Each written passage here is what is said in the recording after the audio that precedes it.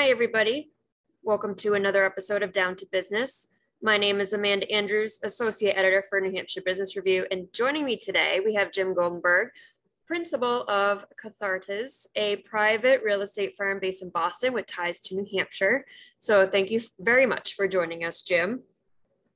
Hi, Amanda. Great to be here. Thanks for having me. Of course. Now, I heard that y'all were celebrating 30 years developing smart living communities. So I just wonder if you could start by telling us a little bit more about your company's role in the industry and more about what smart living is.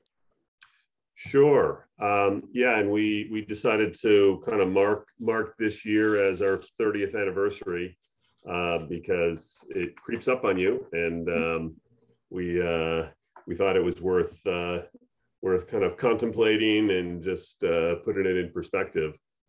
We started the company in the depths of the real estate recession of the late 80s, early 90s, and have kind of seen a lot transpire since then. Oh, of course. And you know what? When we started the company, we really were a transaction company. We were buying real estate and investing in real estate, and kind of really more of an investment approach, because at the time the market was such that you could buy real estate for pennies on the dollar. It didn't really make sense to build. And then over the 30 years, the market has kind of come back and ebbed and flowed. And really for the last 15 or 20 years, we've kind of morphed into really a ground up developer for the most part. And we've been very focused in multifamily residential for the last 10 or 15 years. We think it's a great space. We think the pandemic only made it a better space to be in, and we're kind of looking at each other and saying, all right, well, how are we going to plan the next 30 years? Right. Because it's always changing, and I feel like now there's a lot happening in the industry.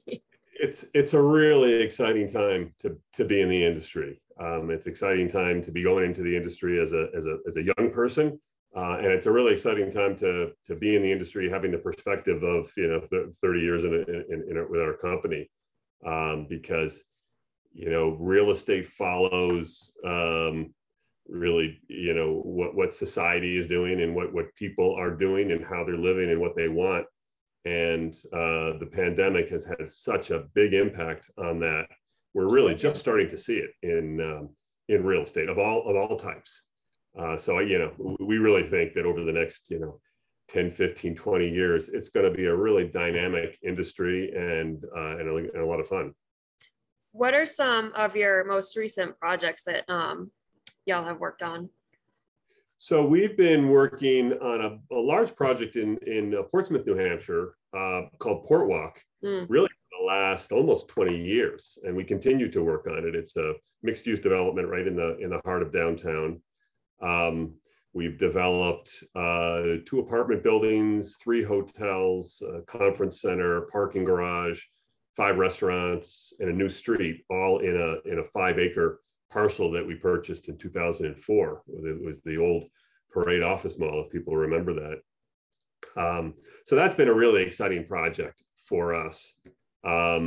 We've got another mixed-use project in Plymouth, Massachusetts, Plymouth Station, which is the old Cordage Park, which is a 25-acre waterfront, former Cordage Rope Company site, and we're redeveloping that into residential and mixed use. We're working on a couple of projects in Dover, New Hampshire, and we're looking in the Portland, Maine area as well as a couple of other things. But those are kind of our main focuses right now. So you're only just a little busy. Yeah, we're busy for sure. Now, when mixed use are coming into, I feel like it depends on the location. But what really goes into the thinking behind the project process? Why Portsmouth? Is there certain geographical factors or demographical factors that sort of tie into the types of projects or the type of zoning, anything what kind of starts that process? Yeah, yeah. It's the right question. The thing that all of those regions that I just mentioned have in common is a quality of life, a high quality of life. Right. Portsmouth is just a phenomenal place to be, and Dover is quickly becoming, similar to that. Mm-hmm. So the Seacoast region really is just a very, very high quality place to live. Portland shares those characteristics. We think Plymouth, Massachusetts is the same way. Reminds us a lot of Portsmouth, maybe a few years behind, but seacoast town, great architecture, great history, great tourism, right on the water. And so that's kind of where it starts for us. And we have been involved in looking at areas like that prior to COVID, really because we kind of have been believers for a while that technology is allowing people to become untethered from their work environments, from the office. And this is not something that COVID created. This was a trend that had already been happening, and a lot of people have been looking at it, and we certainly were looking at it hard. So we felt in the long term, places like Portsmouth were going to be growth areas. And it really comes down to if you don't have to work in a particular place, you can work anywhere, therefore you can live anywhere. Where do you want to live? You want to live in a high quality of life area. Exactly. We think we're big believers in the urban lifestyle. We think that's really, we're mammals. We're communal by nature, and wanting to be around other people is just always going to be something that is going to be attractive. So we look at these smaller urban areas that have got great culture and restaurants and recreation and affordability compared to the Bostons and the New York of the world. So that's where we have been for the last 10 years, is looking in those areas. And that's what's drawn us to Portland and Portsmouth and Dover. And then along comes the pandemic, and it just took these trends and supercharged and accelerated them by, I don't know, 10 or 15 years, whatever you want to look at it. So that's the kind of the nature of how we've been thinking about things. Yeah, because it's definitely the work-life balance has been more fine-tuned, or it's been more relevant now than ever before, and more remote workers, as you mentioned. And why would you want to just be stuck at home when you can go to a nice restaurant, be on the water, and just be around people, but still working, still getting your stuff done, and just be around everybody? I think it's a great plan. Yeah. And, whether you're working remotely or working from home 100% of the time, or hybrid, where you're going to go into the office a couple days a week, it's a lot different living in a place like Portsmouth if you've got to commute to the Boston metropolitan area because that's where your company maybe is based or has some headquartered space. A lot easier to justify if you're going to do that 1 or 2 days a week than if you're doing that 5 days a week. Right. And so I think the jury is still out as where in terms of where is this remote work thing, hybrid thing gonna land. And I think it's gonna evolve over the next 20 years, and nobody knows. The companies don't know. Every day you're different, depending on who's making the decision, depending on what the circumstances are that week. But it's definitely an evolving thing. The genie's out of the bottle. Everybody knows they can be productive to a certain extent with remote processes. Yes. And they're looking to figure out the best way to take advantage of that. And that's we think that's gonna bode well for these adjacent cities that are kind of in the region, but a little more removed, a little more affordable, and a higher quality of life. So, you mentioned affordability, and that's kind of a big industry, factor happening. And, some interest rates are hiking, they're getting up there. So I'm just curious what you've seen in Portsmouth, and, what the community can expect in recent trends, if you've seen any hope on the horizon for maybe even more affordable housing, or surrounding communities, how they can kind of help with affordable housing and mixed use developments. Yeah, yeah.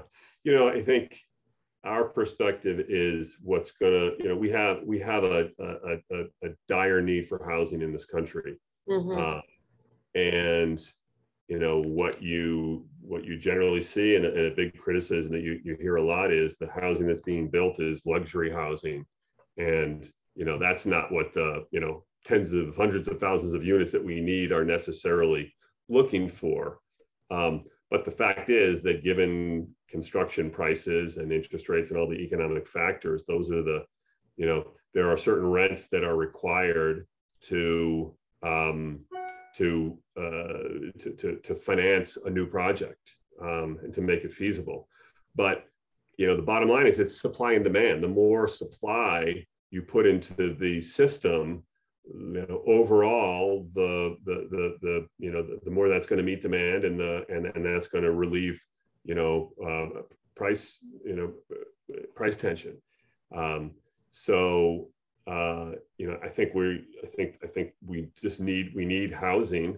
We need more units, and we're all trying to build for as low a cost as we can and rent for as low as we possibly can. And it's a real challenge, particularly with interest rates today. It's a real challenge to make a pro forma work. So I don't think there are too many developers that are out there charging exorbitant rents to that they don't need to make their pro forma work. But that's how the market is. Yeah, exactly. It's as you say, it's up and down, but you never know what to expect, I feel like. But what, because I know you guys are based in Boston. Are there major different factors that come into play when you're looking at a project in Mass versus in New Hampshire? Are there different factors that come into play when a project is being developed? I think it depends on where in Massachusetts. We've done work more in downtown areas in Boston. And it's really, it's a different world. There's a different cost structure. Land is much more expensive. Construction is more expensive. It's a union environment, which, can increase costs, and that doesn't always, but it can. So, what we find in New Hampshire, as well as certain areas of Massachusetts, is it's a lower cost structure. So it's more, it allows us to create more affordable housing. People look at our rents at Port Walk, and they might laugh if I talk about more affordable housing, but we look at that compared to Boston.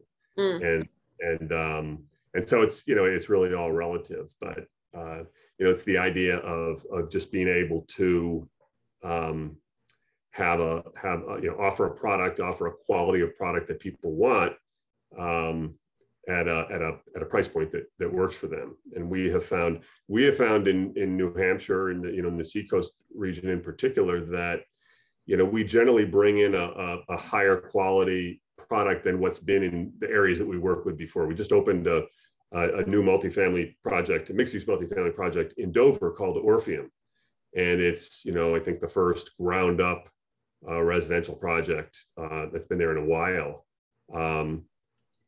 And we didn't really have comps that we could point to say, how are we going to justify our pro forma, what our rents are going to be. But what we found was there really was a demand for that quality. It just hadn't been met yet.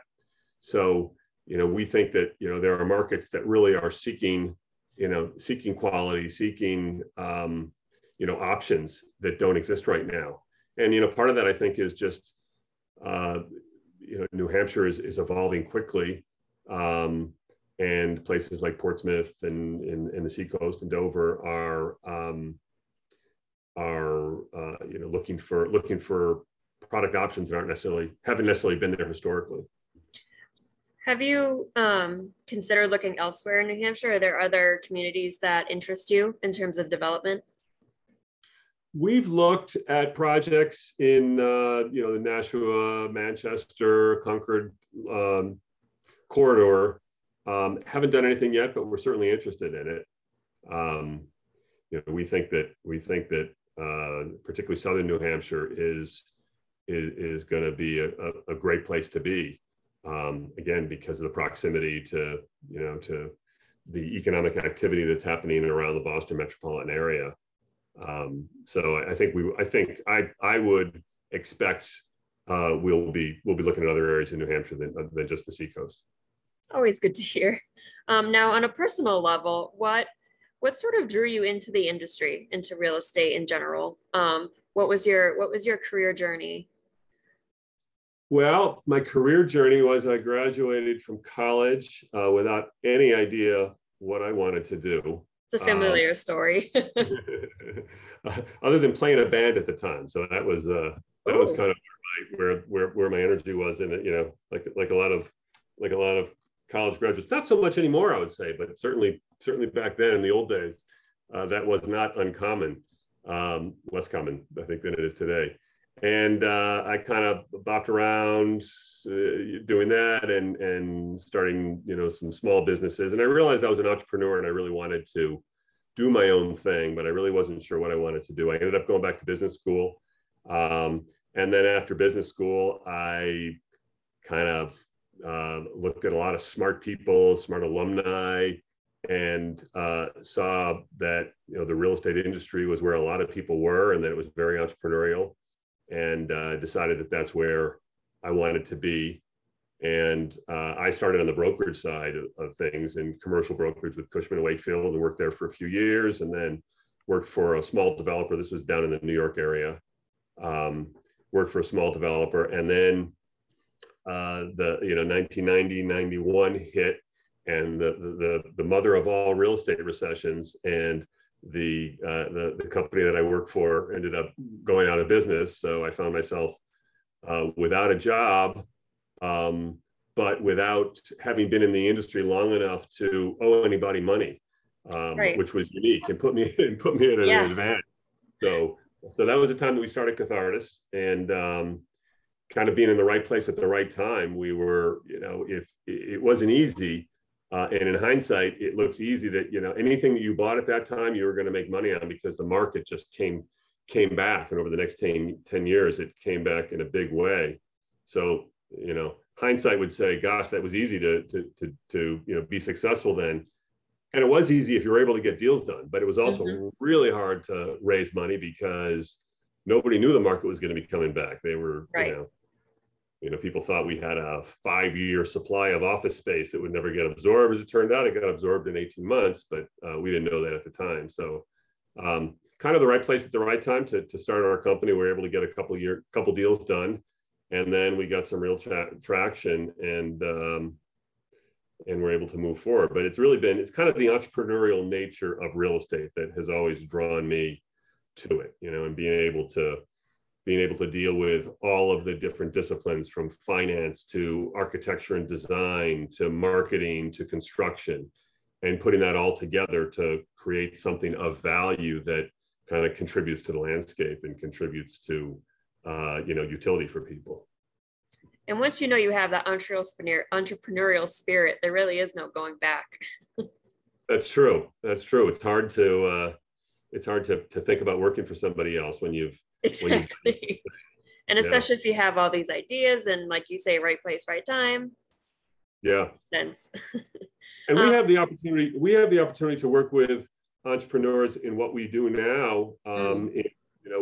When we build a residential community, we're very deliberate about bringing in the right kinds of services and mixed-use retail commercial tenants. And we want to bring in usually local entrepreneurs that have businesses that can add value to the community that we're creating.